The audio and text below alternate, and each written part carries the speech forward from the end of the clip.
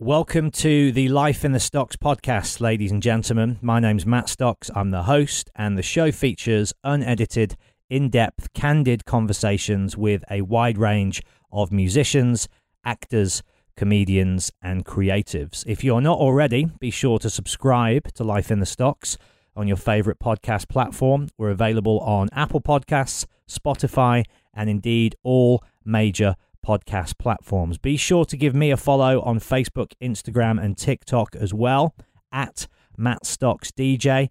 That way you can keep up to date with all of my live Q&A dates, my DJ performances, and of course, who's coming up on the show as well. But without further ado, let's crack on with the show, shall we? Here we go.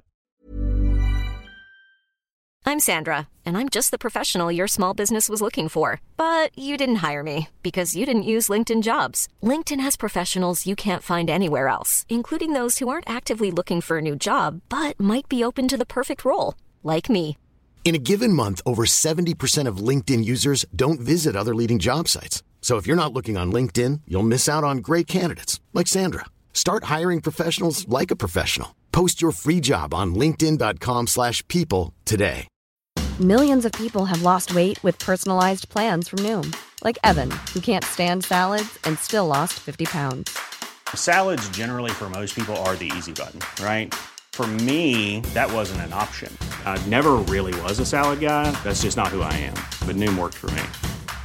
Get your personalized plan today at Noom.com. Real Noom user compensated to provide their story. In 4 weeks, the typical Noom user can expect to lose 1 to 2 pounds per week. Individual results may vary.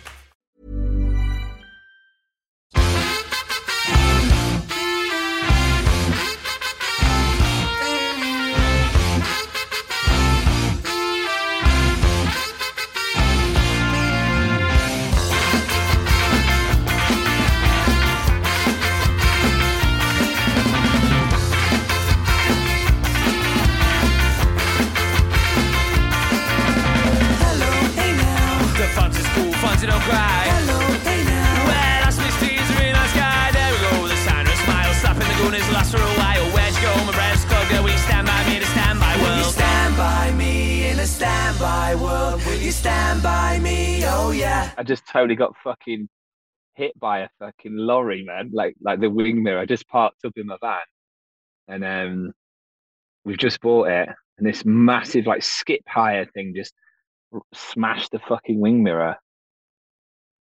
Anyway, I love how unpurposefully chaotic your life can sometimes be. Just to give people some backstory.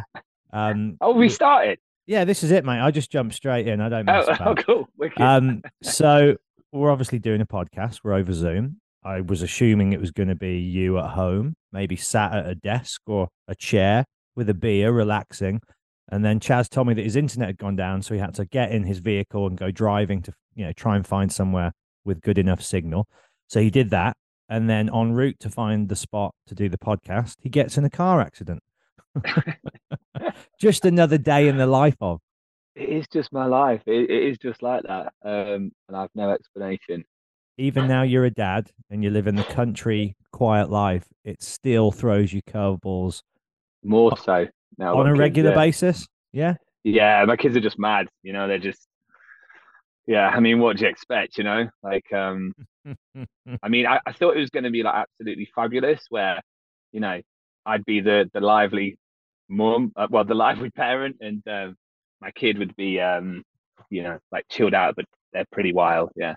Were you a hectic kid? Like, am I right in thinking you have now a diagnosed form of ADHD or ADD? Which ADHD, yeah. Well, ADD really. I mean, yeah. But when I was a kid, I was super hyper. But I used to live in a mansion, so like a full on Georgian mansion. And my mum was a matron there, so it was a boarding school. So we had a little flat, but I basically had free reign of the mansion, and then these like massive like 6-acre gardens. So it wasn't that apparent made it. Obviously at school it was horrendous, but in the garden, So I was in the wild all the time, man. I was basically making campfires. Like I used to go to the butchers and get their offcuts that they used to give the dogs. and I used to get it, and I just used to throw it on a campfire and gnaw on the, Lord of the Like Flies a style. Like, feral little hobbit. Yeah, yeah, yeah, yeah. man, Or yeah, Lord of the it was, Flies, as you say. Yeah. yeah. So it was ADHD heaven. So Well, I that was sounds okay. like quite an idyllic childhood, dude. Like, was your dad around? No, that's straight to the point there, Matt. I mean, yeah. Sorry, that's just how I roll because No, it's good. It's cool, man. anybody Yeah. anybody who's familiar with your music will know that you've got a solo album out called American Smile, British Teeth, which is Yeah. one of my favorite album titles ever. And that's obviously a nod to the fact that your mum's British, your dad's American, you're half and half. Nailed it with the tea metaphor. Um, as much as you want to get into it, what was the home situation then with your mum, with your dad, with growing up?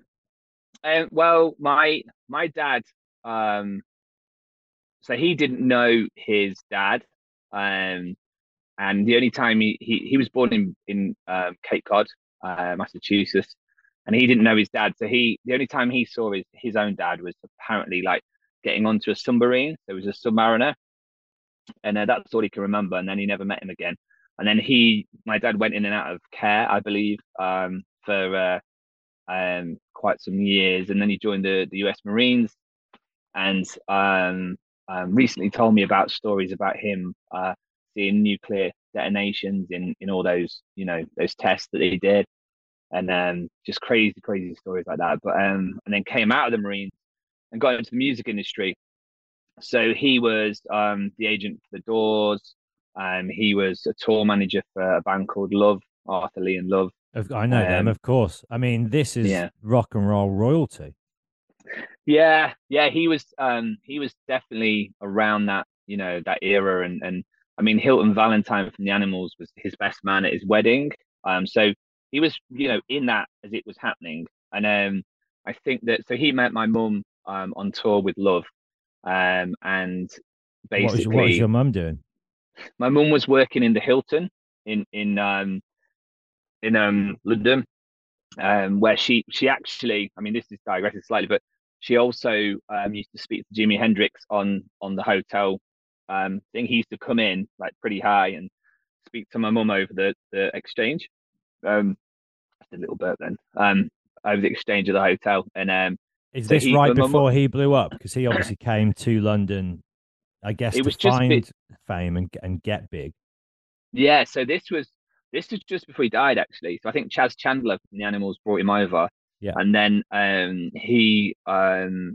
yeah, so he was talking to my mum, and then he died like a few nights after, like kind of doing. And the police came to speak to my mum, and she was like, what connection did you have with Jimmy? And so there was that weird connection, even with that. And then my dad came on tour and met her in the hotel reception, and basically asked her out on a date, and kind of like then they sort of you know traveled back to the States and then got back. And I think that it was just too young for them. And my mum my dad was still involved in that scene, trying to make ends meet, and then my mum just decided one day, it's like, this isn't working.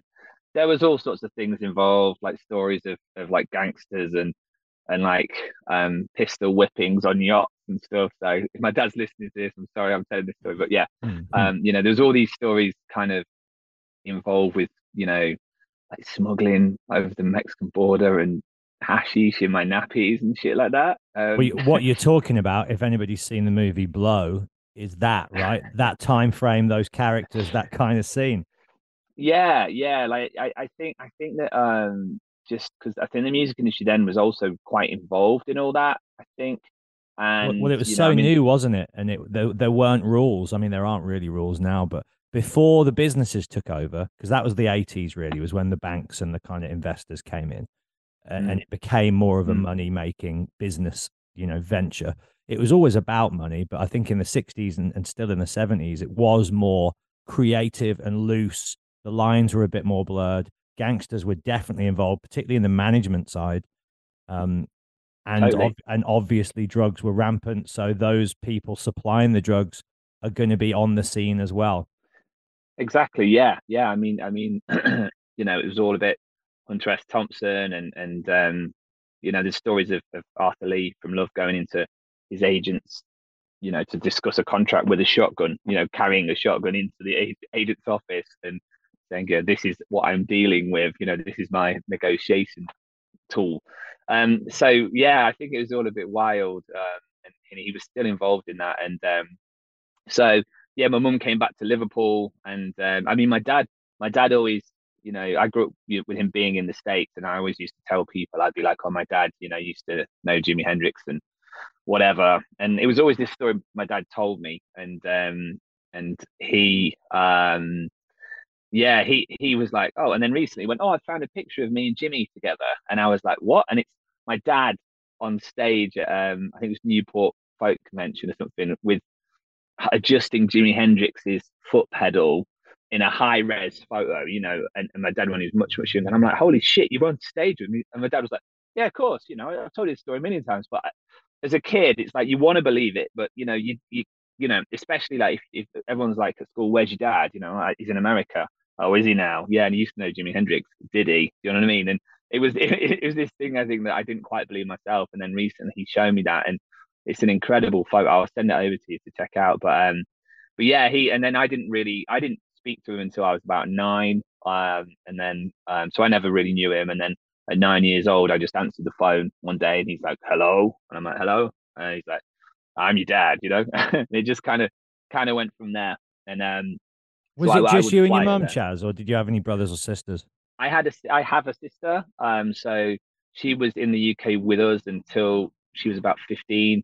And then my Same dad. dad, same dad. Yeah, yeah. My dad was like, oh, he lives in Lake Tahoe now, and he's been there a long time. And he started he was one of the first people to design websites in California. He's got a picture with him and the guy from Apple, not Jobs, the other one.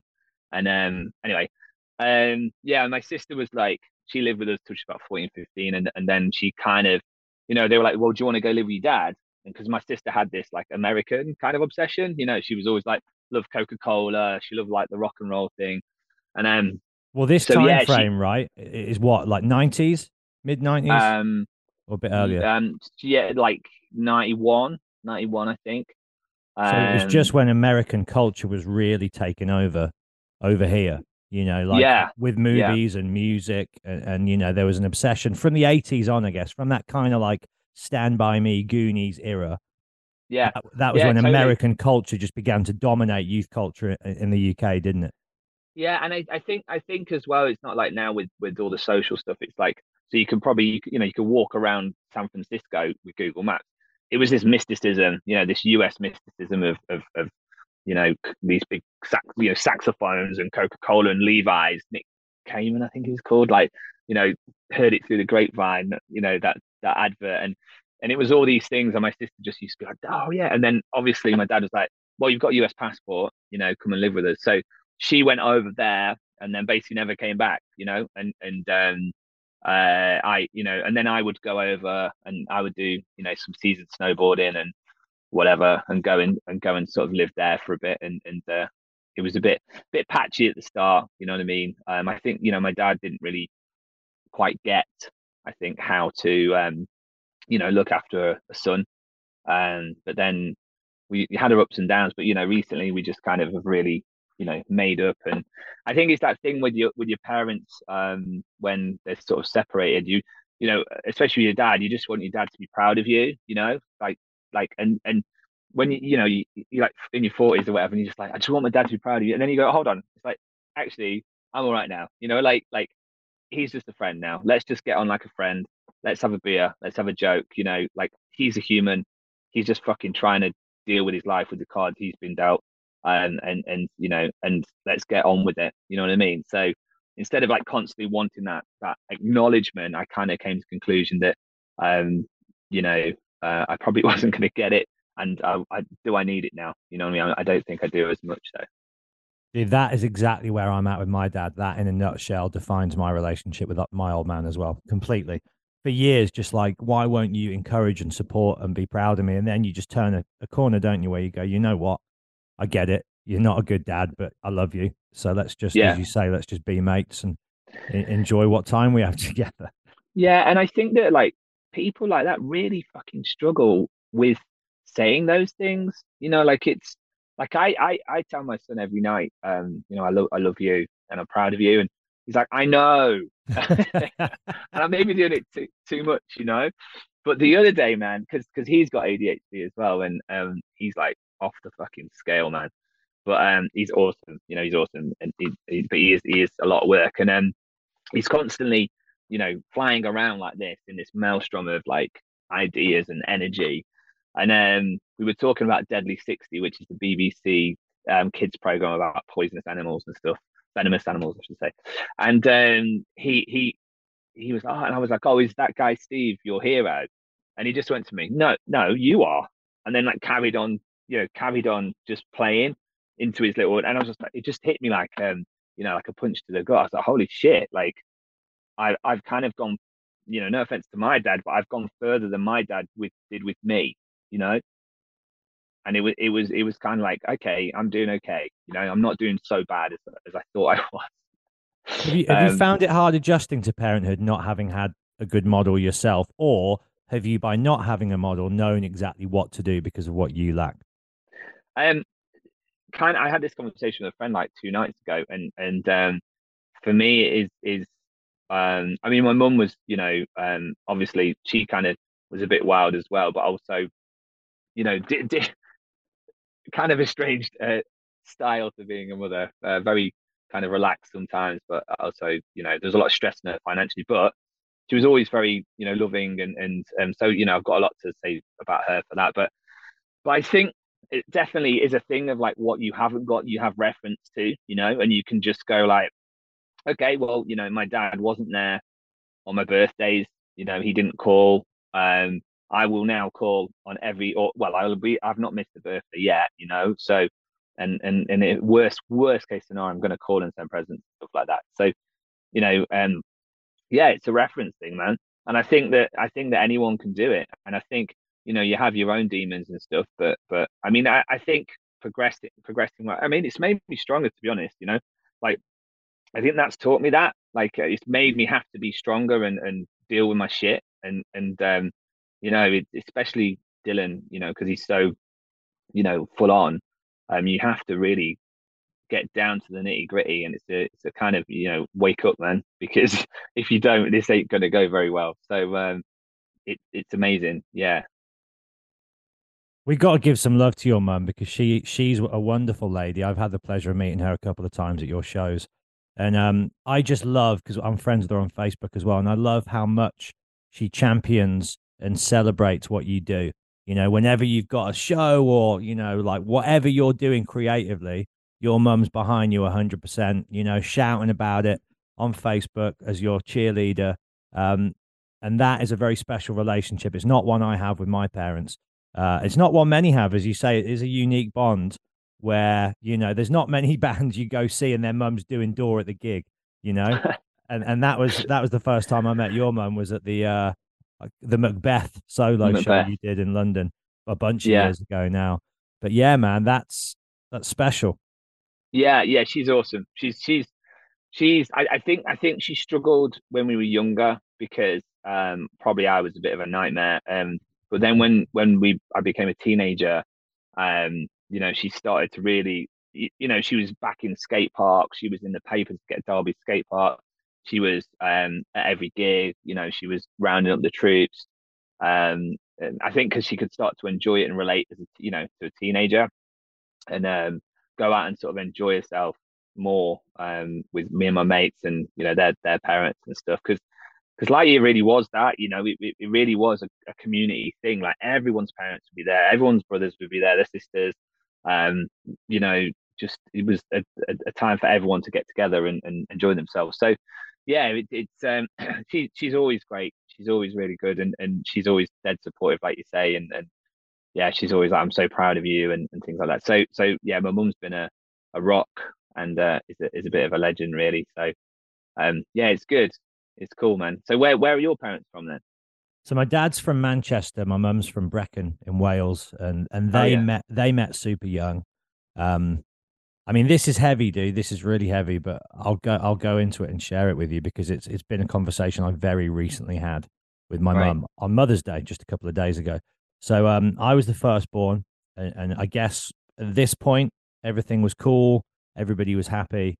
The family was strong. And then I had a younger sister who I didn't even know this until the other day. She passed away, but I assumed that I'd always assumed that she was born alive, but she was born unwell. And a few days into her life, she passed on. Because one of the first things I do remember is having the funeral for her. And it's like, this tiny little, I mean, this is dark as fuck, but it's like a tiny little casket for obviously a baby. And Shit. after that, my parents were never the same again, as you wouldn't be. And then I had another sister, and they tried again, and she's, she's here, she's amazing. She's 30 this year, so she's 7 years younger than me. But they just never got back from that loss. But my mum just literally told me the other day that what actually happened, and we just never spoke about it because these things are just taboo, aren't they? Yeah, And totally. Yeah. and it's a big regret of mine for not talking to her about this before. But she actually told me that Julia was the child's name. She passed away as my mum was giving birth, and my mum told me that she felt her body slump while she was still inside her. So she knew she was dead when she was still inside her, and she was in labor for 2 days, dude. 2 days trying to deliver this child that she knew in her heart was already gone. And I mean, Fuck. it doesn't really get darker than that, does it? I think no. That's just unbelievable, and I'm really sorry to hear that, man. Honestly, and I think that I don't know. Um, like Natalie's second birth was quite traumatic, and nowhere near like that. Like, so I'm not comparing it like that as bad, but even how traumatic it was for us, and definitely her, obviously way more. But like she was basically given all these drugs at the last minute when she didn't want them. So Elias was born, and she was suddenly given all this drugs, so she couldn't push, and then he got whisked off by someone, and we weren't told what was happening, so we thought potentially he was dying. Then she got taken away, and I got left on my own. I didn't know what was happening, and so, and the trauma of that is still with her, and I think me to a point, to be honest with you, and so I think for something like that to happen, there isn't a way of getting over it. You know what I mean? Like I don't think I'm not an expert, but there's therapy and stuff, but I don't think it's the worst thing that could happen to anybody, and it's almost like, this is all, you can't compare anything really when it comes to loss, I don't think. But if you had a child that would grow up, and something took that child, this is dark, isn't it? But Mm. but it's talking It's about it, life. isn't it? It's life. Yeah, it's Yeah. life, exactly. And if a child was taken away like that, it's almost like, okay, that happened, and that child was taken away by something that wasn't, in inverted commas, my fault. But I think something like for your mother, where they feel, what I believe, mothers feel so, you know, involved and responsible for that situation and what happens to that baby. It just isn't something that I think that, you know, they could come back from. And I think it's that thing, isn't it, where pressure like that put on the relationship is, and people become not, the best parents when they're unhappy, and that's what I've learned. It's like, and I always say this, it's like on an aeroplane where the oxygen comes down, and they say put it on you first, then put it on the kid, and it's, that's what I think with parenting. It's like you've got to make yourself happy, and then your kid will be happy. You know what I mean? And so many people are like, oh, just make the kid happy, give them this and this. It's actually, they feed on your emotions and stuff, and it's like you have to be happy, man, and you have to be doing, and then the kids will bounce off that sort of thing. And so yeah, I think that and it goes back to that thing, doesn't it, of your parents. You look at your parents as like these kind of heroes or whatever, but actually your mum's just a woman who, do you know what I mean? Like, she's just normal, and having lost like that is just unfathomable, really, isn't it? Yeah, man. And I'm going to go see her soon and have a full day where we just talk all about all of it and just, get it all out.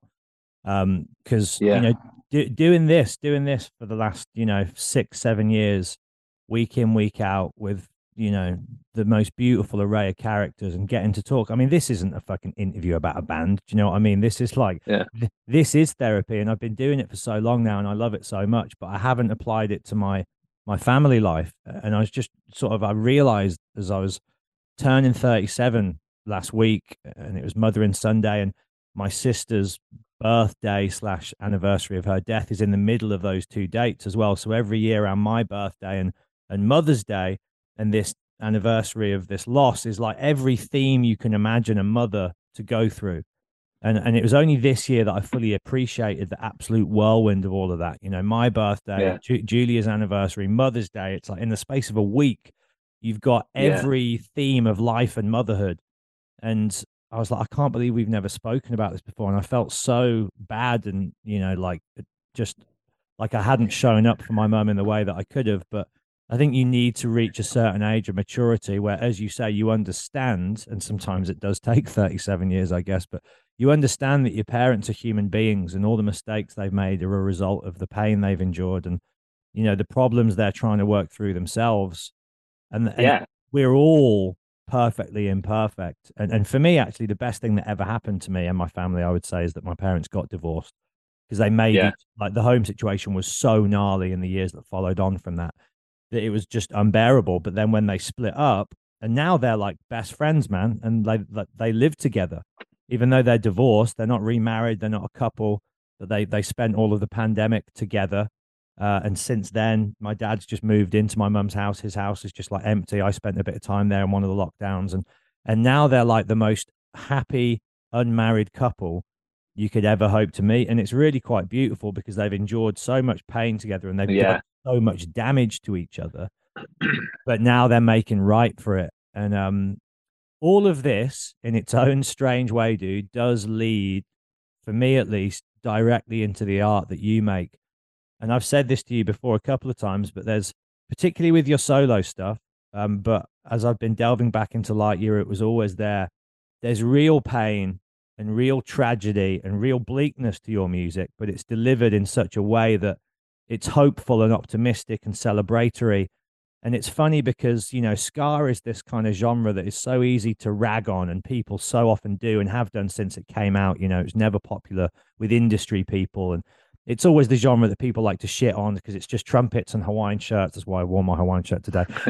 And silliness. But it's like, well, have you not heard the specials? Have you not heard the pain and the social allegories that are in these songs? Like, ska isn't just fucking let's drink beer and do the skank. Like, it's yeah, it's soul music. It's yeah, urban street soul music, and I think you embody that so well with what you do. And I love your songs. I love your lyrics and how bleak some of the stuff is, but it's delivered in a way that's like, no, I'm not going to let life bring me down. Was that attitude towards art always there for you when you were getting into songwriting? Did you understand that you could approach gritty, sometimes, depressing subject matter, but do it in a way that, elevates people's souls and your own in the process? um, this is another hard question, but in a good way. Um, yeah, I. How is it being on tour? How's the tour going? Yeah. It's over. It's The over. tour, Actually, it's over. yeah, it's finished. That's like on Alan Partridge. How is the drummer? The drummer is fine. When she thinks that Lynn is Bono and Lynn's mate's Bono. Anyway, sorry. Yeah, I think man, it was just and I've said this before in a few interviews, like I was coming out of a situation where, my dad wasn't there. I was getting beaten up and mentally abused on a daily basis at boarding school whilst living in a housing estate going to boarding school. Um, you know, getting electrocuted, getting burnt, getting, made to clean the laundry for the whole of the dorm and proper like fucking, What's that movie where it's Malcolm McDowell just before Clockwork Orange?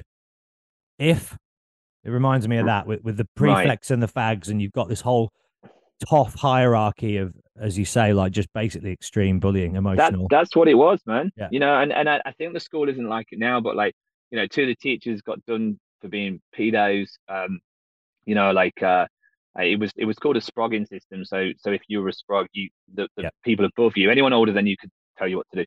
Anyway, um, yeah, I just like basically, I cut a long story short, like punk rock just and Nirvana and that sort of music and Beastie Boys and hardcore just pull me out of that, and then skateboarding at the same time met like punk rock and ska and stuff, and I was like, a guy with ADHD, a lot of anger, like it couldn't have been better for me.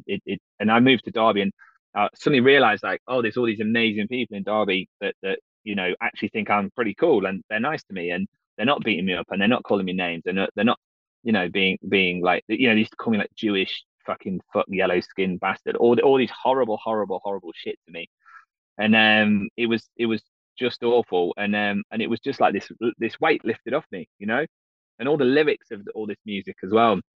So, and then I found out, oh, I can, someone's like, oh, here's a microphone, you know what I mean? I was like, okay, so I can now talk down this microphone. People are going to listen. I'm going to jump around, and I can talk about all the shit that's hurting me and all inside. And then I can do it in a way that's like angry on stage, but in a really positive way. And then, when you start seeing people sing back those words, you're like, holy shit, this is connecting with people. I'm going to do it more, this is helping me. And that's where the lyrics were just direct fucking therapy, man. Like for me, for my friend, like when my friends were in a situation and they were getting, their hearts broken for the first time, depression, anxiety, social anxiety, it all went into my lyrics and it still does. So I can't not do that. And like, I wish I could, but I wish I could write a song, as a songwriter for somebody else. But like less personal. yeah, but I Mm. can't. And it's just like, I just write those things. And there was silly things, there was silly lyrics and stuff, but the Your mum's majority of got big stuff. hands and shops at Aldi. Yeah, yeah, One of the yeah. I mean, best. that was ripped off from MC Pitman. Yeah, credit to him. But yeah, it was because there's all little jokes as well in there. So there's like Neil hates Star Trek but loves Lord of the Rings. So there's like references to that. But then in after that, when he say, for example, he says that what is it, Council of Elrond tell me to do something new. That means when Lightyear realized we were breaking up, and we put that into the song. So that was Neil saying the council was us when we got together and we were like, we're splitting up, and and so there's all these little things hidden underneath the kind of joviality or job, I don't know, of Scar, you know what I mean? What about the line where they're all saying it could be worse, Chaz? You could be the drummer in Busted. Is there any hidden allegories there, or is that just a straight up throwaway funny little? That's just a blatant diss because Yeah, yeah, yeah, basically it was like, when Busted were kind of like around then and stuff, yeah. and it was like they Ironically, they've haven't got. just announced the 20th anniversary tour, arena tour today. So funny. Oh, sick. Yeah, Well, we'll yeah. get Lightyear on support, but I think it was because like, oh yeah, because they didn't have a drummer, so it was like, and we were all about like touring hard, like eating out of fucking bins, being skin and whatever, and really breaking our backs to tour and make it work, and then suddenly this band in inverted commas popped up with no drummer. Do you know what? It doesn't fucking matter. Does it happens all the time now? But then it was kind of, Well, the you know, lines and were and more clearly drawn then. It was more about us versus them, as perhaps ignorant or naive as that might be. That was that time where alternative actually meant something, and not to go down that rant now, but I feel like for me, alternative is just such a meaningless term now because it's like alternative to what? But then alternative was, as you say, like you're getting beaten up if you're into punk or skateboarding by chavs and mm, like, townies, whatever people wanted to call those kind of people. You would go out and take your life. I mean, more so in the 80s. I think it had gotten a bit better by the 90s, but it wasn't a socially acceptable way of life then, was it? To have piercings, tattoos, dyed hair, all of these things that are no, associated no. with now I mean, mainstream. yeah. I mean, I remember skating and having bottles thrown at us, and you know, just people starting on us just for having baggy clothes, and yeah, it was a you had to. I remember like walking through Derby on a Saturday night, and you'd literally like look down every street. You'd be checking who was behind you, and you would end up in quite a lot of fights, and so that's just how it was, I suppose. But I think that like now, like younger people are just so much more like, oh, man, just chill the fuck out. It doesn't matter, it's like. But the other side of that is like, I get that, and it's great that you can listen to any genre and stuff. But the thing I for me, music was something that it gave me, like a tribe, and it was That's like, exactly what I was going to say. As you just said, it you found a home in this scene in this community, which you didn't have in your life before, and it pulled you out of this dark spot, because you could see, oh, these people are my people. And it was a beautiful time for that. Community was, and especially in like the Midland cities where we grew up. And this is something I want to hone in on here. Again, something I mentioned to you in private before, but there's something that you nail so well in your lyricism and the tone of your music that is like what Shay Meadows does with his films for me. And it's a distinctly Midlands humor, more so even east than west. But, I think Birmingham, Nottingham, Derby, Coventry, all of these places share a sensibility where life's a bit bleak and it's a bit rough, um, and dark shit does take place, but you don't let it beat you down, and you still have the ability. And it's different to Northern humor, and it's different to Scottish, and it's mm, its own thing. And if anybody doesn't really understand what I'm talking about, if you just watch any Shane Meadows film, you'll see it in his work. And I think you do a musical equivalent of that. Like, I'd love to be able to articulate that in a more academic way, but you know what I mean, don't you? And maybe you could shed some thoughts on just that kind of Derbyshire, East Midlands sensibility and sense of humor that is very much a part of Lightyear and your solo stuff. yeah, I think, I mean, you're totally right, and I think that don't forget the Midlands, like, um lyric is it is always, because it's a kind of joking thing, but it's like you got the South, it's London, you got the North, you're Northern, and the Midlands and Midlands culture as well is kind of overlooked quite a lot. Look at how many good bands come out of Birmingham. You know what I mean? Like, It's and unreal. It's unreal, the list of bands, and yeah, even with Sabbath, who's the obvious one, they've never been treated in the same regard as the Beatles and Liverpool. Like, if you go to Birmingham, it's only now in 2023 that there's even like a little Black Sabbath bench, and that's kind of their token. And it's like, well, these guys invented a genre. Same with the Specials from Coventry. Like, these aren't yeah, just era yeah, defining bands, they're inventing brand new genres. You had, fucking Judas Priest, you had Duran Duran, you had UB40, you had the Beat. Like, it goes on and on and on and on and on. But as you say, it's always like it's either London or Manchester or South or North, and then you're like, well, what about this massive bit in the middle? Like, is that inconsequential? yeah, totally. And I mean, yeah, it's kind of third place always, isn't it? Like for most things, and investment and everything.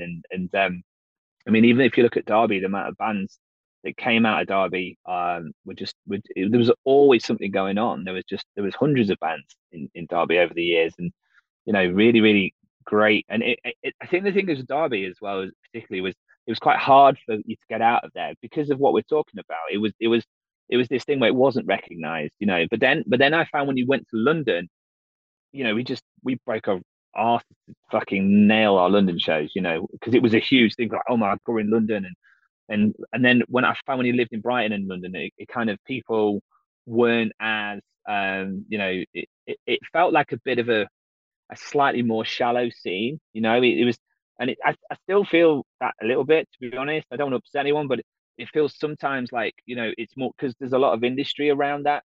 It's more about the industry. It's about, oh, who's the flavor of the month? This manager can do this. And, we're starting to do this as opposed to starting it because we absolutely essentially have to do this because I have to sing these songs because if I don't, I'm going to fucking lose it, like, and we're not making any money, but when there's no prospects, we're not going to get out of here. We're not going to go on tour. And I guess that's the DIY thing. We end up going, actually, fuck it, I can do this. I can do anything I want to do. I can book off first tour. So I think there's a different sort of thing like that, and I think that happens for like places like Glasgow as well. So many amazing bands out of Glasgow and Scotland and stuff, and it's not like your normal sort of industry place. So I think that there's that for sure, and I think the kind of humor thing is almost like it's kind of like so dry and kind of I don't know, flat, but also quite clever. I think is kind of a Midlands humor. And also, I mean, definitely people in Derby over those years were pretty crazy. There's someone in the water with those years, and it wasn't just Lightyear. It was everybody were doing this crazy shit that was going on. Some of the stuff that it was like every time we went out, someone would be jumping off the top of a billboard onto a car. There'd be like people naked on fire, and it was always something cracking off. So I'm not sure if that was just Derby, but Wait, no, you know, it was very much a Midland thing, I think, as well. I mean, right, I mean, I didn't see you guys growing up, like for whatever reason. I would be out in Birmingham all the time, and the ska scene in Birmingham alone, around the time of late '90s, early noughties when you were doing it. And I mean, did you play Birmingham often? I don't remember ever seeing you we back in the day. we didn't play a lot, but we played I think the Foundry. Yeah, man, I Um, love that venue. That was one of my first ever gigs in there. But there was that some great bands in Birmingham. There was Fast, there was, yeah, Trig Boy, there was Pignut, Ben Ray, who now runs Slam Dunk Festival. And this is something we'll get into in a bit as well. I don't want to get into this now, but just how many people in that scene are now doing such awesome jobs in other areas, like that DIY mentality has stuck with them and they've applied it to, business models and, like completely, yeah, careers in the industry. But I do think you are correct about that whole kind of South industry vibe, because even when I worked on Karangu, that was based in Birmingham, and I'm so thankful for those years because it was a different thing. Like we were in the industry, but not of the industry, if that makes sense. And my yeah, time there was so blissful. And then when I moved to London and saw like the politics that are involved and the kind of double crossing and backstabbing and all this stuff, it's like, oh man, this isn't what it's about. But that ska scene in that time in Birmingham in particular, and then you had like 4 Foot Fingers and Sponge and all these other bands. I know you got some funny Sponge stories of fucking touring with them, but like it was thriving. It was thriving. yeah, yeah. And what an amazing time to be a skateboard punk rock, Oh DIY God, songwriter. Like it it was the golden age of that stuff, wasn't it? And then you obviously had Jackass come along and it felt like we'd kind of taken over mainstream culture at that point, and we were the mainstream, but without changing or selling out. Like the mainstream almost bought into our culture, and we're just like yeah, fucking hey, like feeling like the kings, if only for a summer or two, you know? yeah. I mean, that you've nailed it, and that's how it was, and yeah, I think it must be really difficult not to have had that time. Like if you've grown up as a teenager into your 20s and onwards, and you've not had something that happen. I don't know where I would have gone, like without that. And I mean that in a, like I honestly think I'd probably be dead or in jail. And I'm basing that on things I've done. So Or working a job that you absolutely loathe, right? Just in the rat race, like going through the which would end up motions. probably killing me. Yeah, leading Yeah. you to in dead or in jail or dead. Yeah. Yeah, I heard a quote the other day, and I also heard another guy quote something. I thought, what a prick, but I'm going to be that prick. And it was like, I can't remember what it was, but it said, if you think uh, if you think going out and being adventurous is dangerous, you should try uh, monotony. That can be deadly, And I was like, yeah, if I had gone into it, the thing is, man, I just didn't fit into any job, like I didn't fit into any educational system. I didn't fit into university or school. I left every one of them. I walked out of exams. I went to like different universities, colleges, and I went to all of them, and it didn't work. I went to the only job I held for about a year was in a skate shop, and it was just I wasn't fitting in. You know what I mean? Like and I worked at university for years. I met a professor who studied ADHD and stuff. And this is when I found out I had ADHD. And we sat down and we said, oh, he was like, well, the thing is, most people, I think it's like the testosterone level matches the creativity level. So if he was on a graph, they both would be going up at the same time. And he was like, the majority of people with ADHD either end up in jail or they mold their life around their skill set and they're successful in that skill set. And he was like, a lot of them turn out to be stand-up comedians, or a lot of them turn out to be statistically, lead singers in bands. or things like this. And and then at that point it's like, so what was your history? And I was like, I was lead singer in a band, and like it wasn't like financially super successful, but that set me up for my life. It was like my friendships, like I wouldn't know you without music. I wouldn't know like any of my friends without music, or skateboarding. So And it's and sort your of like, wife as well, right? Like through that absolutely. connection with Steve. And sorry, Steve. Yeah. So yeah, Your from whole life. And I feel the same. I talk to people about this. It's been on my mind a lot recently, but like everything that is good in my life is a direct result of music and the connections, yeah, chemistry, friendships that have come from that. If you take music out, as you say, I would be left with nothing. yeah. And I I imagine. think and I'm sure people are like, oh God, I've heard that one before, but it's so scary, like it's so scary for that to go. And the older you get, I think you take it for granted. And I struggle to find new music I'm really, really passionate about now. But I think that's just how I'm listening and trying to discover it. There's too much going on, like just give me a fucking mixtape and I'll have that for a month and then, I'll become obsessed with that band. But like, and if you just take all that away, it's but then again, I've just started writing. So I think I mentioned to you I'm writing a book. Fuck knows what'll happen. I'm just really enjoying it. There's other things out there, sometimes when you do become that obsessed about something, you block off everything else. It's like I found this, I've got this thing that's keeping me safe, and I know it, and this is my group. And actually sometimes it is good, isn't it? That there's other things out there that can do that. But I just don't need it right now. Yeah, I think it's good to challenge yourself and reinvent yourself as well. And something I wanted to ask you today, because I think we're similar in the sense that, we're sensitive and intelligent and thoughtful people, but then we have this real wild side to our personality as well. And sometimes it does bum me out when people who don't know me kind of reduce me in that sense to just like this caricature. And Mm. like you had such a rep back in the day. And I know from myself, like that reputation doesn't go anywhere in certain circles. So if you're running around getting naked on stage, doing all the crazy shit that Lightyear used to do. You're obviously writing thoughtful music as well, and you're a thoughtful guy, but a lot of people only see this one version of you. Is that been a struggle for you to, come to terms with that in your life? Has it been frustrating in any way that, you are in the eyes of some people just like this wacky, crazy dude and they don't see the full picture? Or have you just made peace with that and you accept that those who see you, and then the rest, whatever they want to think, that's out of your hands and let them think? Yeah, I think like I'm totally fine with it now. I think there was a point where when I left Lightyear, kind of for the first time, whatever, I was really lost and I didn't really, um, yeah, I don't know. I had a bit of an identity crisis. You know what I mean? I was like, am I the singer of Lightyear? Am I somebody else? Because I'd done it so long. And I I don't care now. I don't care. I mean, I'm kind of drifting away from stuff. Like I mean, I'm so pleased that we got to this podcast. But I'm like I get asked to do podcasts. I did one yesterday.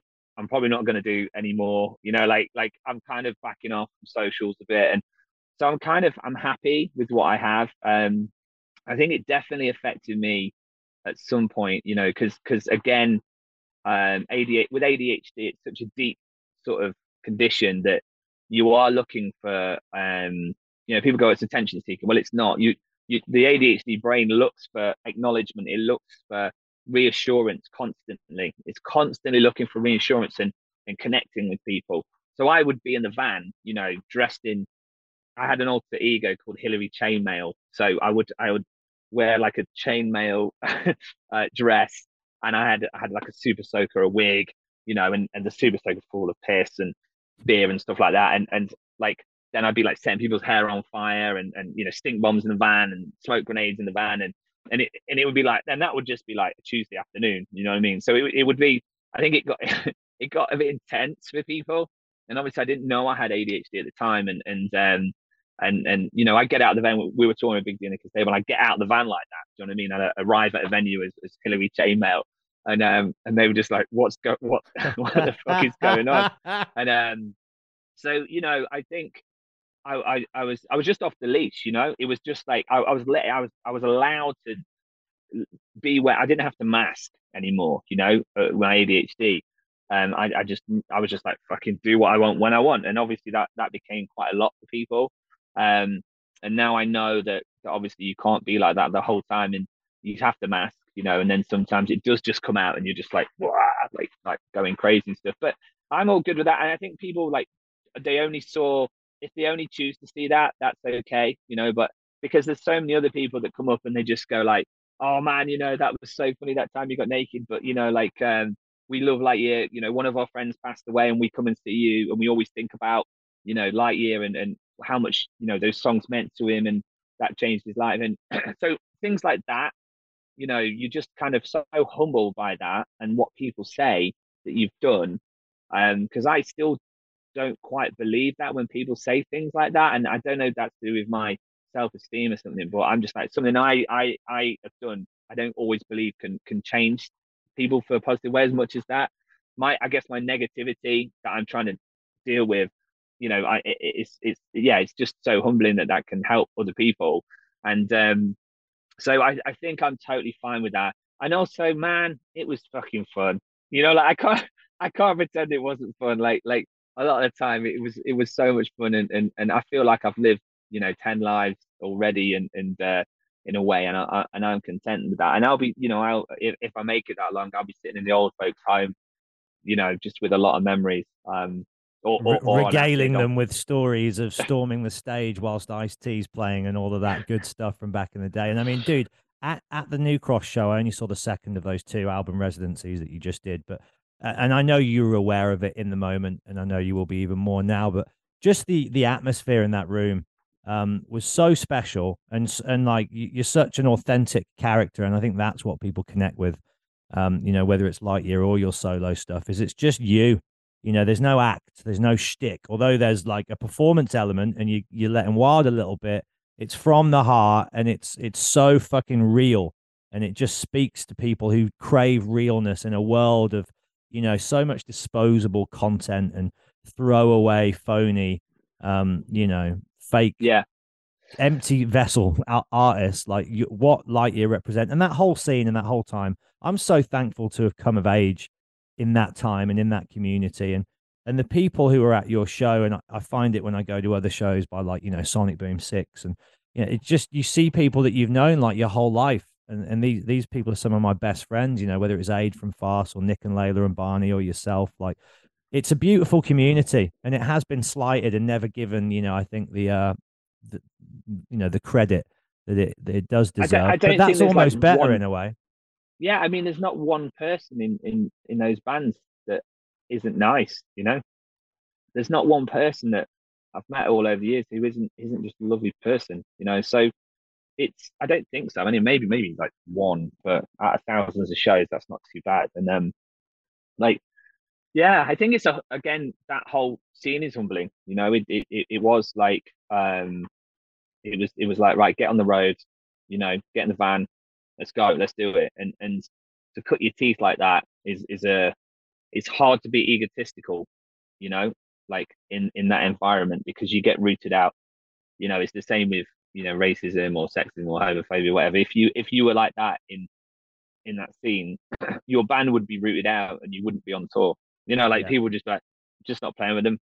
Like, call the agent up. This is what they're like. Don't book them. And they would go. So I think it was like a self-regulating thing. And I know other bands felt like it was a bit of an elitist thing, but and I guess maybe it could be, but we never saw that. We never got that elitist side to it. So it was the whole Household Name era thing was incredible. And like when we toured so hard, like one particular year, and then we went to play Reading Festival, and it was just absolutely, it was the second best day of my life, apart from my kids being bored. But it was just to walk out on that stage and have no concept. Like, there was no like, oh, we've got 1 million Instagram followers or whatever. There was no concept of we knew we'd sold a load of CDs, right? But we didn't know that there was going to be like 5,000 people watching Yeah, us. you couldn't quantify that following. There was no reference point. There was no way at all. So, and I remember looking, like, I think Nell was like, dude, look through the curtain. And I was like, I looked through the curtain, I was like, holy shit, like, what? Like, and then I was like, wow, was that for like the last band? you know. I was like, that was for the band, and now I was like, no, that's for us, man. They've got like Lightyear banners, and they've got, like signs, and they're chanting Lightyear and stuff like that. And I'd actually stayed up all night on. I took some. I shouldn't be saying this, should I? Say whatever you want, Um, mate. I mean, okay. it's all about what you want to share. You can say whatever you want. We talk about we, all kinds of stuff on this show, including, paraphernalias of the narcotic kind. okay. Well, yeah. I mean, I took something accidentally, and was up all night, hallucinating and very strong, very strong stuff. Ended up waking up in a tent, on the other side, someone else's tent. I didn't know, like completely naked. Um, Obviously. yeah, had to get up, figure out where I was, and then basically, oh shit, I'm playing. Get the sound check, and so ran all the way back, got my clothes on. Um, then I was about to go on, and my sister gave me, like, so she flew over for it, and she was like, "Oh, here's some water," and I was like, "Oh, amazing, thanks, Jess. Oh, that's the sister looking out for me. You know what I mean? She's here." So I necked this water, and it was Red Bull and vodka, and I was just so fucked. I just necked, like I didn't taste it, and I was like, "Oh my god!" And then went out and played, and then third of the way through the set, just vomited like absolutely everywhere, and there's a picture of me just head in hands, like vomiting, and I think it was just part of the whole thing. I was so excited, but man, that thing that live music does for you, and it's just uncomparable to anything else. I think like there's no drug better than when you come off stage and all your band, and you don't even say anything, you just look around at each other, and you all have that look, that smile. There's no analysis. I mean, we never did that anyway with Lightyear. It was just like, is it good or bad? 99% of the shows I absolutely love, but that that one, and one at the Concord too once was in Brighton, it was just like, I'm alive. This is just everything to me, and all the bands were like that. And then we went out with everyone in Brighton who were just amazing people, and still are. And we go out to a house party, you know what I mean, and have a laugh, and it was just really, really good time, and still really honored to have been part of that, really. Mom deserves the best, and there's no better place to shop for Mother's Day than Whole Foods Market. They're your destination for unbeatable savings, from premium gifts to show-stopping flowers and irresistible desserts. Start by saving 33% with Prime on all body care and candles. Then get a 15-stem bunch of tulips for just $9.99 each with Prime. Round out Mom's menu with festive rosé, irresistible berry chantilly cake, and more special treats. Come celebrate Mother's Day at Whole Foods Market.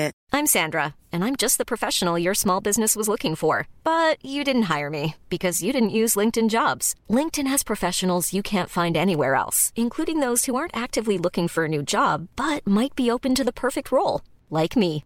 In a given month, over 70% of LinkedIn users don't visit other leading job sites. So if you're not looking on LinkedIn, you'll miss out on great candidates like Sandra. Start hiring professionals like a professional. Post your free job on linkedin.com/people today. Planning for your next trip? Elevate your travel style with Quince. Quince has all the jet-setting essentials you'll want for your next getaway, like European linen, premium luggage options, buttery soft Italian leather bags, and so much more. And is all priced at 50 to 80% less than similar brands. Plus, Quince only works with factories that use safe and ethical manufacturing practices. Pack your bags with high-quality essentials you'll be wearing for vacations to come with Quince. Go to quince.com/pack for free shipping and 365-day returns. The thing for me, which is interesting, which I want to touch on briefly, is the difference between the UK and the American scenes. And I've toured with most of those American ska bands, and a lot of them are friends. But there was always drama with that side, and there's it's more of a business. There's more divas in the mix, and what was always so endearing for me, and still is, about all the UK bands is they're just mates having a laugh, in it for all the right reasons. And I mean, it must have been so funny. I've spoken to a few bands about this, about going out with American bands at that time, and just the difference in like the inner workings. Like, you're in one room fucking all having a laugh, joking around. They've got like, there's tension and drama, and it's just like, guys, it doesn't need to be this way. And you must see that time and time again. And again, remind yourself how lucky you are to get to do what you do with all your mates.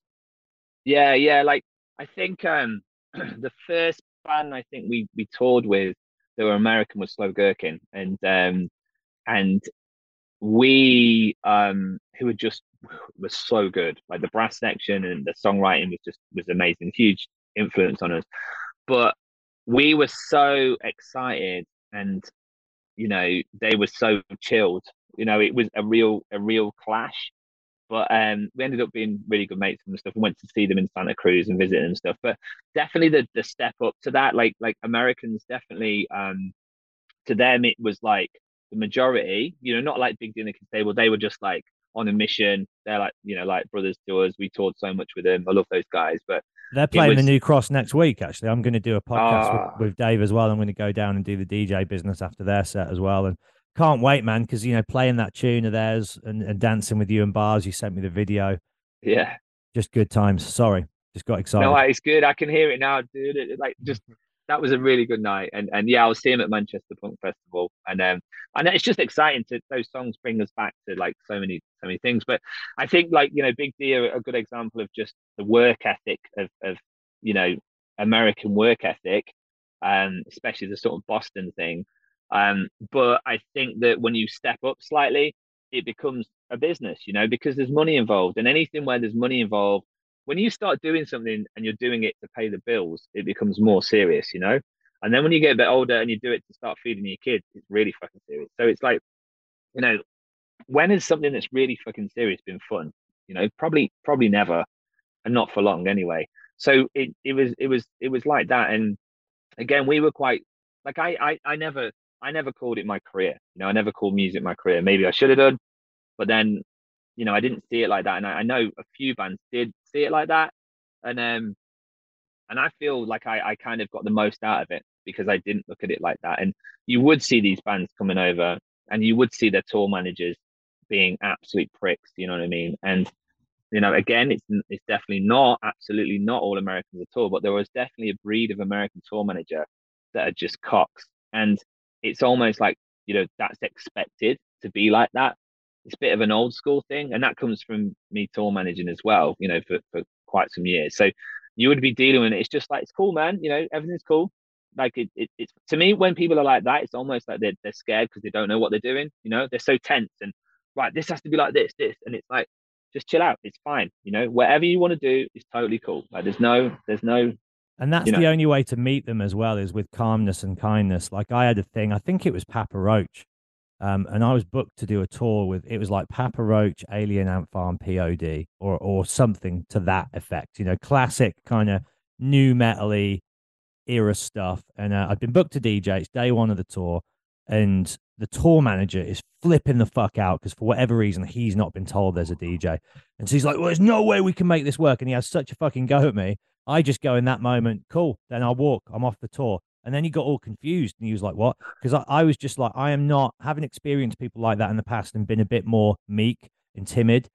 I was like, I don't need this shit in my life. I would sooner walk away right now and not even do the tour than put up with you for 5 days or however long it's going to be. So I went, cool, man, I'm off the tour. See you in a bit. And he couldn't believe it. He was then so shocked and he's almost trying to scramble it back. And he's like, no, no, no. And I'm like, no, man, I'm out. I'm done. Like, see you in a bit. And he like even emailed afterwards. And I was like, no, I'm done. And I love that because it's like if you allow them to show, so if you show them that it's affecting you and that they some way have a control or a power over you, they've won. So it's just like, nah, man, see you in a bit. Obviously, if you're like managing a band, it's a different thing because you can't just walk on Steve and the rest of the guys and Lost Alone and just go, I'm out, see you in a bit. You got to exercise a bit more diplomacy. But I was just like, I'm out in a bit. Yeah, and I think that's the best thing you could have done because, like you say, you've experienced enough to know that this is going to be a shit tour for me. I'm gonna be the bottom of the barrel. I'm gonna be the bottom feeder. I'm gonna be like, we had it with Lost Alone. Like we've had like lighting engineers, whitewash the show in between. You know what I mean? We've had sound engineers talking back over microphones through the monitors, telling them they've got to turn down. During set, like it is a complete power thing, and it's really strange that some TMs do that because also that like your crew reflects on your band, So when Lost Alone tour with My Chemical Romance, they were just firstly the band were just so fucking nice, man. They were so sound, like they were just like, how's it going, like. And I remember Lost Alone had a like they were sound checking and My Chem had a photo shoot could have been Wembley actually, and they wouldn't come in for the photo shoot until Lost Alone had sound checks, and I think that's punk rock to me is like that's shows that you've come from that scene. It's almost like I'm going to respect your thing. Doesn't matter that we're headlining. And by the end of it, I was just loving my camp. I was just like, these guys are wicked. Really, the crew's really cool. You know what I mean? And really enjoying it. But then like you've got other bands you go on tour with, and it could just be like a monitor engineer, like who's just an asshole, and you're just like, okay, I'm now associating this asshole with your band, Yeah. Yeah. like there was a US ska band, quite big. Not going to say who it is. Um, and my best friend at the time, their sound engineer went up and said, "Oh, give me a blowjob, and you can get on the bus, to see the band like this in front of all of us." And we were just like, "What the fuck?" Like, it's like, "Oh, you've just spoiled the whole show and the band's whole back catalogue."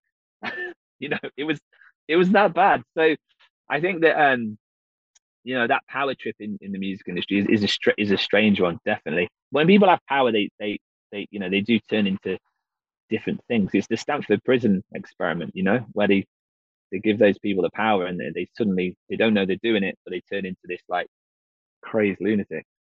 Yeah, I think doormen are the same. I think if you're Mm. walking into a bar or a club and the doorman is inappropriate or aggressive or just an arsehole, then you go, well, I don't want to come in this club now, because if they would employ these kind of people, and that's what greets you as you go in. They set the tone for the night. And I Yeah, think I think you either have to be, well, there's only one way to approach and deal with stuff like that, is you have to be on it. Like if you're the boss, you got to know everybody that works for you, under you, what they're all about and how they conduct themselves. Because if you mm, don't and you claim ignorance, it's like, well, you've still let the side down by not knowing what this person was up to. And like, I've never totally. been in a position where I've been a boss or had a team, but I'd like to think that I'd be an amazing one, because I'd want to run a respectful, tight, awesome ship that everybody who works with everybody else takes pride in that work. Um, and yeah, man, but that's a whole other tangent. We don't need to go down that. Hey, can you tell me about the time you rocked up to John Feldman's house with the See, I the literally spray just paint? did. I told this story yesterday on the Oh, you podcast. did? Oh See, no, because but, there's the Steve-O story. There's obviously the Ice T story. I didn't want to yeah, get you to tell either of those I can because I can I can tell it. I I imagine just you just fucking reel them out like a greatest hits collection. But well, I I thought was the John yeah. I mean, Feldman one, I don't know whether that's on record anywhere, but I'll you do it. literally told it yesterday. I'll give it you, Matt. I'll give it you. Give it me. Give me the better version. Yeah, okay. I'll spice it up a bit. Yeah. To set the scene, So you're going out there to visit your dad, is it? Is that why you're out in the no. So States? yeah. So I went out to see my dad, and then the Beat Union were in LA, and I messaged Dave, I think it was, and I was like, hey man, like how's about I come down for a bit and just hang out?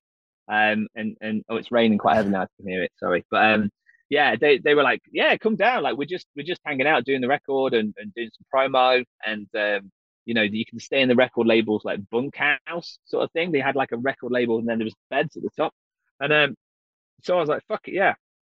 So I got that. I think I hitchhiked or something. I ended up in a car with two travelers, like down from Venice Beach. Oh yeah, that's what happened. Yeah, I went to Venice Beach first, and that's another story though. That got a bit whatever. But yeah, so I went to Venice Beach and got this lift down, and then Dave had a really nice house on the seafront, and it was great, man.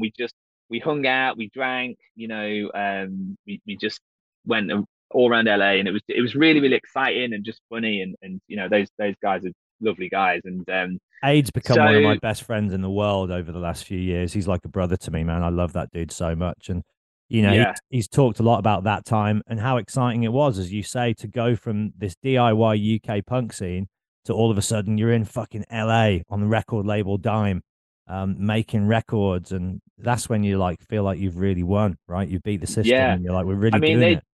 they were hanging, and they carried it, went on to do the Warp Tour and stuff like that. But they were hanging out with their heroes every day, and but they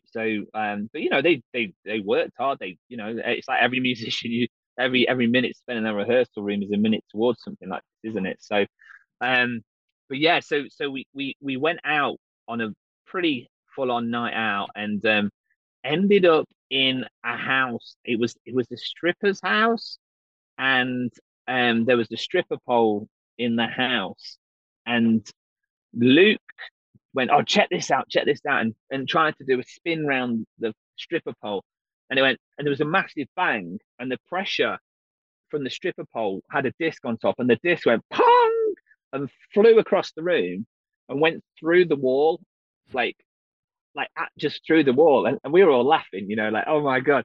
So I was like, I'll go get it. So I went into the other room, opened the door, and there was like, I think like a hot rod, and then like loads of car paint. So I was like, and again, I suppose just alcohol and ADHD. I was just like, oh, there's some paint. I'm just gonna spray my balls, like I'm gonna spray my balls and see if it'll come off. Spray my balls, blue, and then it just wouldn't come off. And I was like, okay, cool. I'll whatever. And then carried on with the night. Went back in, got the stripper disc, and then passed out somewhere, and then like kind of woke up, and the union were like, oh, we're gonna go see NoFX, and they're doing like a private show in LA and whatever. So it was like fucking amazing. They were like, oh, I was like, who are you going with? No, oh, John Feldman from Goldfinger. And I was like, what? Okay, cool.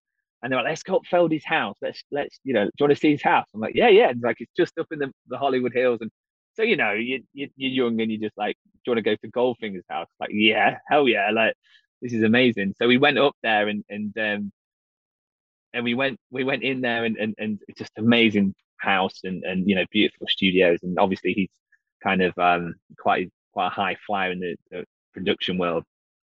And and I was just like, yeah, and I was really excited. And then Dave was like, Chaz, like, show Feldy your balls, show him your balls. And like Feldman was just like looking at me, like looking at Dave, like, what? He's like, show your balls. So I was just like, Feldy. I didn't say Feldy. I was just like, yeah, okay. And then just got my balls out like that, and they were just like obviously still bright blue, and then kind of like, I mean, it felt like it was a week. It felt like he was looking at my balls for a week. And yeah, like I can just picture his face now. I know it. I've seen that face. At me, at the balls, and me at the balls, and I was just like, oh shit, like this is like, I grew up listening to his music. I'm in his house in LA. He's looking at my balls intensely, distinctly unamused, right? Totally not amused at all. And and I was like, how do I get out of this? Like what's the out? What do I say? Like, have you finished looking at my balls, John? Like I didn't know sort of how to get it. And I think he just went, there was a moment of silence, and he just went like, sweet balls, bro. and then just carried on and just went. And I was like, oh fucking hell, that was my introduction to John Feldman. And just had some blue balls. But it was just a good time, and we found some Black Widow spiders in a bar, and I was on a tandem in drag and going through like this fucking ghetto, and yeah, it was just like, it was a great time to hang out with them. And I think also like I didn't have any direction then at all, so it was like, I was really looking at a place to go, and I could have stayed in LA, but then the time ran out, so I better get a flight home, and to nothing. Do you know what I mean? So I went back to the UK. I had no band. I had no solo music. I had what no year did house, Lightyear break up, dude?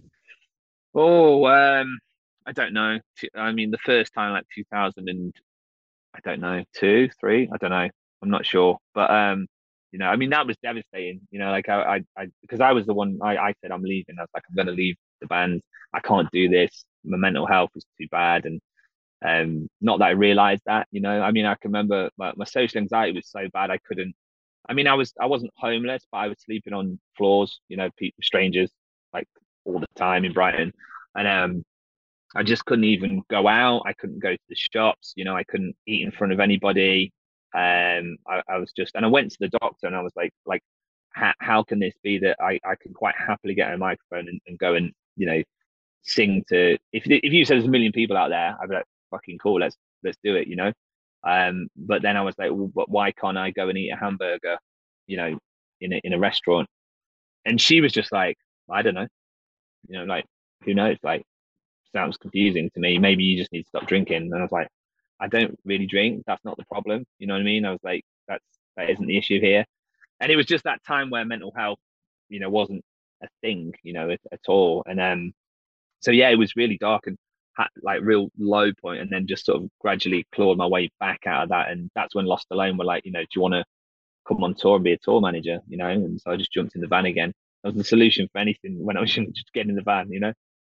Well, fair play to them, man. For I guess Steve would probably never admit this on a public platform, but Lightyear must have been an inspirational band within Derby, just showing that you can get out and tour and do it. And so for them then to pay that back and to take you out is an honorable and awesome move on their part. And that's kind of that's how we connected, really. That's how you and I really got to become close friends, is through me coming out and spending time on the road with Lost Alone and with yourself. And that was really where our friendship, I'd say, began. Ironically, Definitely. It wasn't in the Scar scene. No, yeah, it's strange. I didn't think of it like that, but that's how it happened, isn't it? And yeah, I mean, it was an education, and Steve, Steve has just always been that driven fucking dude who's like, I am gonna, there's no question I'm gonna do this. And it was great to see them recently with Mike M on like, there's a photo of Steve in front of like, an arena of thousands of people, and it's just like, I'm so glad he got that photo, and it does him justice, and it does Lost Alone justice, and it's where they wanted to be. And that education, I had no idea what tour managing was like, but I learned through Lost Alone, and also, the Steve applied a lot of pressure. He wasn't a guy who would be like, right, just what, I wasn't come out and have a DOS. Yeah. He's like, exactly. You're going to work for me. He's like, you're working, man. And it wasn't like, oh, where's the guitarist? Is he drunk somewhere around someone's house? We've got to go get him, sort of tour managing. It was like, has that email been sent? Are we there? What's our ETA? Have you thought that the ferry might need, sorting out because we might be late? And at the time, I didn't really give a shit about any of that stuff. You know what I mean? But it definitely gave me a basis, tour manager did, to carry on when I came out of the music industry. And I still use those skills now, to be honest. And so I'm really grateful for that. It was hard, it was stressful because there was a lot of stress on them. Because they got signed and then they got, dropped isn't a nice term, but they didn't get dropped. The record label got dissolved, and it was Warner Brothers, Maverick, I think, something. But yeah, so they had a really tough ride, and in turn, it was tough for me. And but it was a great time, touring with Paramore and getting to know those guys, and 30 Seconds to Mars and all these, big arenas and stuff. Was great and a real amazing experience. So yeah, I'm grateful for that. It was cool. And so then after you stopped tour managing, is it the app thing that you did for a bit? And didn't that go well? And then what happened with that? Because there was a time when it seemed like that was going to be your focus for a while, because it took off, right? Yeah, so I had this idea on one of the tours. I think it was the Real Big Fish tour. And actually, that was before that, and I just sort of parked it. And the idea was that you don't need to be taking merchandise on the road. You could have it direct to garment printing. You could just have your merch there, QR code, bang, it turns up at your house. And which obviously now is very topical with all of the fees which venues are taking. And, I think that is in the narrative a lot at the moment, along with Ticketmaster. They're these two things at the moment that fans and bands are looking at, with these extra additional charges that, customers are having to pay, which is just, not really fair in any way. Yeah, exactly. And that was it. I was just like, this is bullshit. Like, why on earth are they having to pay for this? Yeah, and a lot of people have kind of said that too. Oh, that's the idea. They go, oh, well, I've had that idea, or I've heard of that before. Well, it hasn't been done before. And if you did have that idea, it was a long way for us three, my business partners and myself, to get to that point, and the more you dig down into Hawker, the more that you realize, actually, this is great, and I still think it would be a game changer. Are you still doing it? No, so I'm a shareholder now. So right. We still chat and kind of like talk about, I put bands onto them and stuff. But it was the thing is, it wasn't making enough money to kind of sustain you. Yeah, and I needed like a career and a house and things like that. So my personal position was very different than the two, and so I was just like, look, let's just do this, and but yeah, they just worked with Roger Taylor and Queen, and we had one artist that would definitely not be selling a ton of merch, that did about 4.5 grand in one show. The whole idea of collaboration merch, like say if Lightyear did a tour and you came and DJ'd or something, we'd do a Matt Stocks and Lightyear, collab t-shirt. All you need is a design. There's no minimal print. You don't run out of colors. You don't run out of sizes. All that stuff. And the direct to garments, like the direct to garment printing is like top of the range stuff. So it's like really good. Like this is like some would argue it's better than screen printing. That's how good it is now. It doesn't crack. It fades a bit, but it doesn't crack. And so yeah, it was really exciting, and we developed the app, and we worked with a lot of people on it, and it's still going now. I think it's the cultural change that is the difficult part of it. It's getting people's heads around that if you do it properly, it can really, really work really well. But also it's that cultural change of the people buying the merchandise as well. That was quite difficult to get people's head around, sort of post COVID as well, because people were like, oh, we can use, our phone to scan, but like also we kind of want to get back to normal and stuff. So, but it's still going, and they're doing really well. And just got like a huge investment basically into the app and the company. So, yeah, it's going good, but it got stressful as well. Startup life is pretty stressful. So yeah, and then I came into the real world after COVID. So yeah, it's not funny, the real man. world, but The music industry is full of so many dinosaurs. I'm constantly trying to pitch new ideas, and yeah, the gatekeepers have firmly got, their hands on the old way, and I think it's going to remain in their grasp until you have to claw it from their dead hands. I don't think the industry will fully change for another 10, 15 years because of the people running the show, and they're just not open to new ideas. They care about money, but what they don't care about is creative thinking, and they're just not very good at it, because the old school way was very much just like, well, this is how it's done. And most people who are in positions of power in the music industry don't actually have to think progressively in any way. It's more just sticking to what they've always done, phoning it in, maximizing their profit for minimum effort. And there's so few people who are at the top that are willing to like rejig and restructure and, like, fuck it, let's flip it. Let's flip the narrative. Let's try something completely different. And I thought COVID might have created a bit of that, especially with streaming. And the idea of like mixing, obviously you still do the live ticketed show, but then let's stream events as well. And, so much stuff. And there's something I've been trying to pitch for ages as just something that I could do on the road for bands. But you talk to managers and agents and they're just like, oh, I don't know. It's new. And it's like, okay, then we'll just watch the thing that you claim to care about die. Or we'll wait for you to die. And then we'll try it a new way. And I don't look at that as defeatist. I think that is the cold reality of it. Yeah, I think you've got to really be quite pioneering to do something like that. And people don't like, having worked in like a few corporate environments after Hawker in a cultural change role, people don't want to change. Like they don't want to try something new. The majority of people, they're like, for me, I'm like, let's change, let's try something new, let's experiment, let's do this. And people are uncomfortable with that, the majority of people, I think. And I think after COVID, everyone was like, we just want it to be normal. We just want it to be how we knew it was and how it used to be.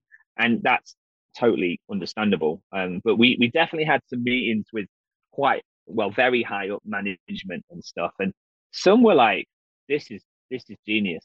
Like, when you go into detail and you do the full presentation and they're like, it saves 90% water and 65%, energy, compared to normal screen printing. So it on an environmental front, it's really good. But also, but then a lot of them, majority were just like, this isn't going to work.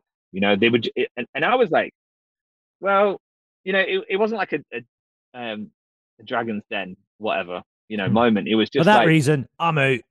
yeah. It was like, but this is literally like, we're showing you evidence of a situation of a small artist doing about 100 cat venues, playing a festival, to about 300 people and doing 4.5 grand's worth of merch. So your artist, with support from, the that their team, their social media team, and all this stuff is definitely gonna do.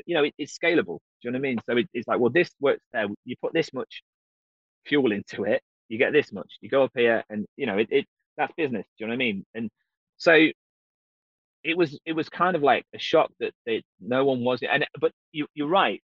Thinking about it, it was post COVID. We were coming out of COVID, and nobody wanted to take a risk on anything in the music industry then, or the events industry or anything, because it was kind of fucked. So I didn't really think of it like that, but and it's that thing, isn't it? Sometimes the best move is not making a move, and I think they were probably looking at it like that. But I think if you're a forward thinker, you can do better, and I think that's the people who change the world are the ones who are accepting, that they're going to try something new. You know what I mean? And you look at the world, and they're the kind of the pioneers, really. So I think that someone will grasp it. You know what I mean? Well, like Queen has and Roger Taylor. So, I think those that are punk rock and forward thinking will survive anyway. And I did think that during COVID, I was like, yeah, certain things will die out. And maybe that's inevitable. But if you're an artist or a creative and you have a voice and you need to get shit out, nothing's going to stop that. And that's the way I've always been, is like, I need and want to interview people and have these connections. So, I mean, I don't make any money from my podcast anymore. I just do it for the love of it. And then I go out and fucking chase money doing other stuff. This for me is just a way to feel alive. And it's like, and if there comes a situation where it comes back around and I'm making money from it again, great. But if not, that's not my incentive. But I think that's how it does happen. Yeah. Because when you stop chasing real, it. Yeah, because you're not doing it for anything. You're doing it, and that's pure. Like, and there's not that thing in the back where you're like, oh, I have to do this or whatever. It's like you're not being constrained by those parameters, and there's subconscious parameters, but they're still there. And like if there is a world event, which there was, like COVID, who's still doing what they were doing? And that's the good shit. You know what I mean? That's the stuff that is going to last. And actually, that's something that I would probably invest in. Like if I was going to invest in someone, it would be the people who are still doing it no matter what. So yeah, that's always the stuff with more soul. I think is when you've got to ask yourself why you're doing these things, and if you keep doing them and striving through, man, it's just in your blood, isn't it? I think. Amen, dude. Hey, listen, we're pretty much, I think, at the end of a wonderful conversation. I think I've asked you nearly everything I wanted to, and it's been lovely, connecting and getting into some stuff which I hadn't heard from you before. I'm going to bring this up, and sorry for bringing it up, because I know it's a matter of sensitivity, but I have to, because I want to pledge to you that I am going to help you see this thing through till the end. So a few years ago, you started making a movie. This music's not for you? Is that what it was? I should know this because it's one of my lyrics. This music doesn't belong to you. Yeah, this music doesn't belong to you. A Lightyear lyric, and it is about exactly what we've been talking about: the late '90s, early noughties UK ska scene. You got, I guess, a certain way down the line with it, and then what happened was it just kind of the funding from Pledge. What happened with Pledge kind of pulled the bottom from under you, and then it's just you're trying to fund it yourself. Time, fucking, it becomes just a bleeding, watering hole of emotion, energy, money. Totally. So we had a really good team around the film. We had like Mel, who's a great producer. We had like great, a bunch of camera people and editors, and we're all like ready to go. Like we went. Is it Mel Light? Was she working on it with you? Mel Light. Was she working on it with you? Yeah. Yeah, I know Mel. So I used to work with her at the Golden Lion in Bristol. Great girl, great friend. Yeah. So it just, I mean, that side is like, that was awesome. We got the ball rolling, and it was like, right, and I had this idea, this concept. I mean, I it probably would change now, but it was tying it almost to like this film of me, being a parent and things like that, because that's what was happening at the same time. And in my head, I've got this image, but so yeah, we got the crowdfunder all sorted with Pledge Music, and super stoked. So we got enough to kind of like the first round. It's like, right, let's get everything, get the hard drives, get everything going. No one got paid for it, but we had the equipment. We were travel and petrol money and all that. So right, we got all these interviewed Adequate Seven, interviewed Ben Ray from Slam Dunk, and the same stuff you're saying. Those people that come out of that scene and what they're doing now. So had all this, got the script, just had everything ready, and then right, the next chunk of funding was due to come in, and it didn't come in, and so I was like, okay, cool, it's going to come in. Do you know what I mean? And one of my mates worked for Pledge. He was like, it's all cool, man, it's fine. Okay, cool. I'll just sit back. Then it didn't come in, and then it still didn't come in, and then I started getting worried, and I was like, what? This is weird, because they're supposed to be a big company. And then I got this email from the guy from Pledge, who's like the CEO, and he was like, "Hi, Chaz. Don't worry, everything's under control. We're just having a bit of a situation with payment and bank accounts or something like that." And I was like, "Why is he emailing me saying don't worry? When they're a big company, like, who is this guy? Like, what's going on? When someone like that says don't worry, you start to worry." Ironically, like, the exact opposite effect begins to happen. Yeah. Yeah, exactly. And I was like, shit. And then obviously it started unwinding, and there was a really big band who had like, I think like 1 million or something crazy and in crowdfunding and probably less than that. But they were making, it was like their solicitor was involved saying you owe us this money. And it turned out, I think what they were doing was what's that saying? Paying Peter to pay Paul, something like that, where they were taking money from one pledge and then putting it into another one, and then like skimming the money off the top or something. And that was a whole system they were doing with multiple projects with different artists all around the world. And so yeah, it just gradually started to collapse, and then it did collapse completely, and they took all the money from all those people, and then one day I just got an email from a solicitor saying you will not receive any money. They've gone into dissolvement or something, and basically no one's responsible. The money can't be retrieved, and that's it. Basically, hard luck. Like you can't get it. And it was really fucking devastating, man, because they wouldn't even give me the data to email people to let them know what happened. So, and I get hung up on shit like this. Do you know what I mean? It stays in my head. Like I feel like I've failed, and it's something that has broken my heart a bit, to be honest. And like I couldn't tell people what had happened. All these people that had gone, we're totally behind it. This scene was so much, so much passion, so many people involved in it. And I couldn't tell them, you know what I mean? I couldn't email out. And eventually I managed to, because that's what I cared about. I was like, I'm not going to get the money, but I need to tell people what happened. And then I got it, and then I managed to get it eventually. And then I emailed out to everybody and was like, this is what's happened. And I still didn't get hold of everybody. And then that was it, really. And then people were like, look, it's all good. Let's crowdfund again. Let's get this fucking film going. But I just felt like I'd been, it's still, if you've got the hunger for it still, like I think when you get kids, it was just like, I don't have that time to do that now.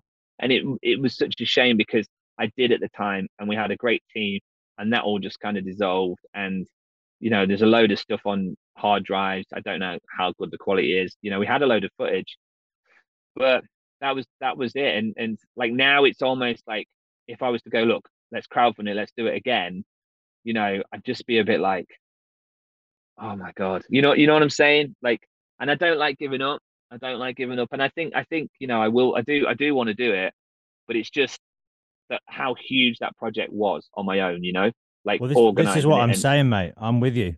And yeah, I'm not just saying that. This is why I wanted to say it on this podcast, to commit openly yeah, and honestly. If you want me to, I would be honored to help you produce it and see it through. And like I've made a documentary before with Airborne, and that was about 10 years ago now. I started that, finished it about 7 or 8, and I've been hungry to do something else for a long time. And I have time, I'm yeah, a man of leisure to a point, and that scene means so much to me. It's the only reason I'm where I am today is because of that. I can completely relate to everything you're trying to, say and show with celebrating it. I love you, and I understand, how much personal responsibility you took on with that project and how much pain it caused you, falling by the wayside through it. But all hope is not lost, my friend. Yeah, I mean that's wicked, dude. That's really cool. I think part of having ADHD is, and not to go on about that, but I think it's something that a lot of people don't understand. It's like you take on multiple projects, and your enthusiasm isn't connected to your actual capacity of what you can do.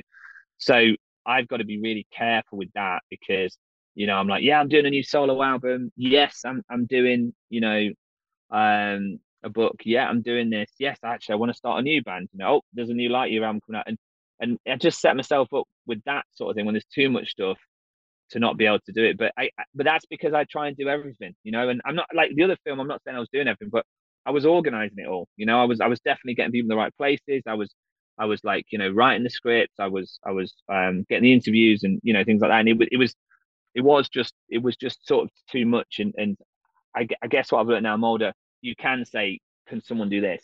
Yeah. Can someone else Well, do this? also, there's no time constraint on it. And I think it's something that you and I could just work on whilst doing all the other stuff you want to do, and it's Mm, something we could do with no budget because I know people who have camera equipment and audio equipment. And, I think when there's money involved, and I've learned this recently with the other podcast that I do with Jesse Leach, when there's money involved, and I'm not saying this is what happened with your thing, but there's expectation and there's pressure then to deliver because you mm, feel like, oh, they've chipped in. Whereas if you're just getting out and doing it in your own time, mm. and there is no budget, and you're just doing it, chipping away, chipping away, chipping away, and then your next thing you know, right, all the interviews are in the can. Yeah, We've gone through all the stock footage. Now all we need to do is make a story out of all the footage that we've got. And the edit. I mean, the edit's really all the time. That's where the time goes. Um, yeah, it's something that can be worked on, I think, yeah. with I no mean, dude, overheads. yeah, I think you're right, and I think Fucking make it happen, dude. that's the pressure. It's putting myself under those pressure that I can't deal with anymore. Like it's really bad for me. Like any sort of pressure like that, and whereas actually like just doing something, enjoying the process, and the thing is about this is I still feel so strongly that that story needs to be told because it is a strange little kind of niche thing, but again, there was hundreds of bands around the UK. That people were out at shows like 3 times a week. It was a scene that just wasn't talked about. It wasn't really in NME. It wasn't really in Kerrang. But if that if that had been any other genre, if there was bands on one label touring around, the UK and with thousands of people going to see him at festivals, it would be, they would, and it's that thing where I think that if a magazine coins a term like Britpop or something, and they go, well, we coined this and we're nurturing this. This is our baby, then they're into it. But if it's something that's happening and it's not to do with them, they're like, well, we're not going to. And I felt it was a bit like that, really. Because Well, it was crazy. I have all that press insight, and that is exactly the way it works. That is exactly the way Yeah. it works. Okay. If Okay. if they can't claim ownership of it and sell it as their idea almost and their discovery, Yeah. and it's like and they ignore it until they can no longer ignore it. And I guess what happened with that is there wasn't a band that then became, like a Lost Prophets big. That's a very interesting scene because all of those bands were very much nurtured and championed. Funeral for a Friend, The Blackout, Kids in Glass Houses, that kind Yeah. of scene. And I think Yeah. it's because they had a Lost Prophets that was undeniably massive. And so you just have to write about it. And, Cap Down and all these amazing bands in that scene, none of them were Just to be genuine. just to be fair to the Lost Prophets, I just want to say it was the guy from Lost Prophets, not Lost Prophets, Very, because very you important. know, Yep. Yep. yeah, and I'm sure you know that, but I always, No, because of Luke course. was in the Boot Union, that I went to LA with, and he was in the whatever, and he fucking struggled with that, there's a lot Well, bad for I him. mean, again, it's a side tangent we don't need to go on, but like those poor bastards, man, the rest of the guys, Yeah, their whole life's work completely pissed away because of yeah, yeah. the terrible actions of one man. And again, that I don't think that's something you can ever really get over, is it? It's fucking No, heartbreaking. no, no, not at all. But yeah, man. I'm totally up for it, and let's talk about it and kind of get a plan and maybe make it something that isn't like negative. Because I guess I've just got such negative connotations with it and stuff like that. But yeah, let's have a chat about it, dude, and You just let's see need what we can do. you need some fresh energy. I think that's what it is. Yeah, yeah, man. and just not that thing of like I'm doing, everything. Oh shit, I've got to go pick my kids up. Yeah. Very quickly. Final question is solo plans. Are there any? What's going on? Because I love your, So as you know, I love your solo music so much, and I'm desperate for more, Chaz. Desperate. thanks, dude. Thank you. Yeah. So again, I'm writing slowly and kind of not putting myself under the pressure of I have to do this by then, and I'm enjoying the process and just really so writing slowly. But yes, I want to do. I'm doing a second album. But thanks for saying that because I do enjoy doing that and just letting it come out. Like whenever I try to do something specific and it has to be this or that, it doesn't come out very well, I don't think. And when I just do it where as a necessity, then it comes out subconsciously, and I enjoy doing it, and it really helps me. And I think it's the better work that I do. So, yeah, the solo stuff is ticking along. I have probably about 4 or 5 demos to go into an album, and I was talking to Pete Fraser, who produced my first album recently. So we recorded that at Amazing Grace Studios with Sam Duckworth and Jay. So yeah, we were talking about going back there as well. And the thing is with Pete is he's a bit like you. He's one of those instigators, He'll be like, let's just fucking do it, let's do it, and then you get sucked in, and it's actually, this is great. And so sometimes I do need that.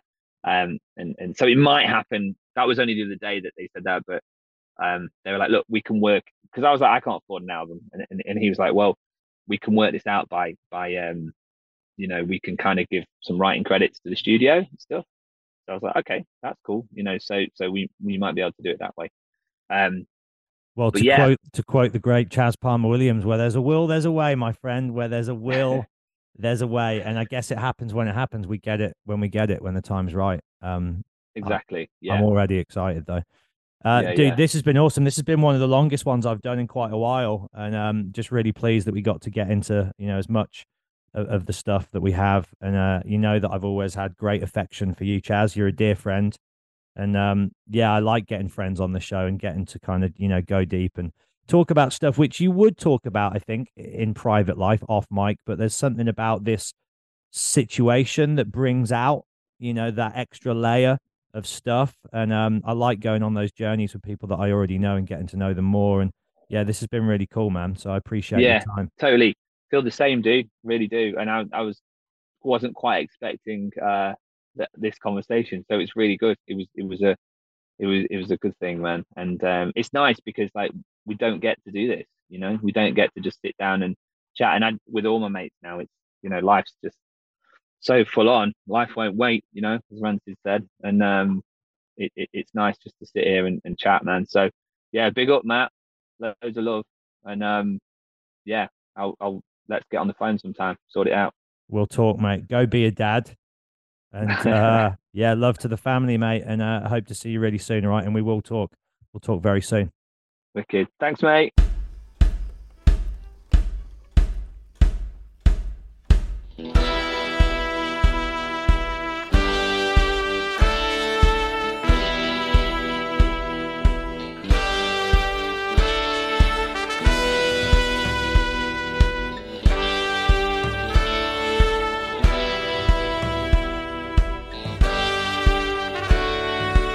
The party's over, someone's pissing the sing. It's that dirty old man that keeps giving me a wink. And someone's chatting all the bass bin and feeling. Anyone not after heads is left and leaving.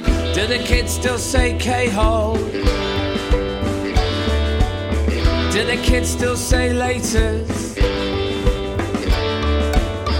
Do they say special K for ketamine? Do they say methylene, deoxymethamphetamine? You should have come on down like the price is right. Oops, it's 99, what's one more night? Add an N, add an A to MBMA. Well, there's a will, there's a way, there's a will, there's a way. You should have come on down like the price is right. Oops, it's 99, what's one more night? Add an N, add an A to MBMA. Well, there's a will, there's a way, there's a will, there's a way.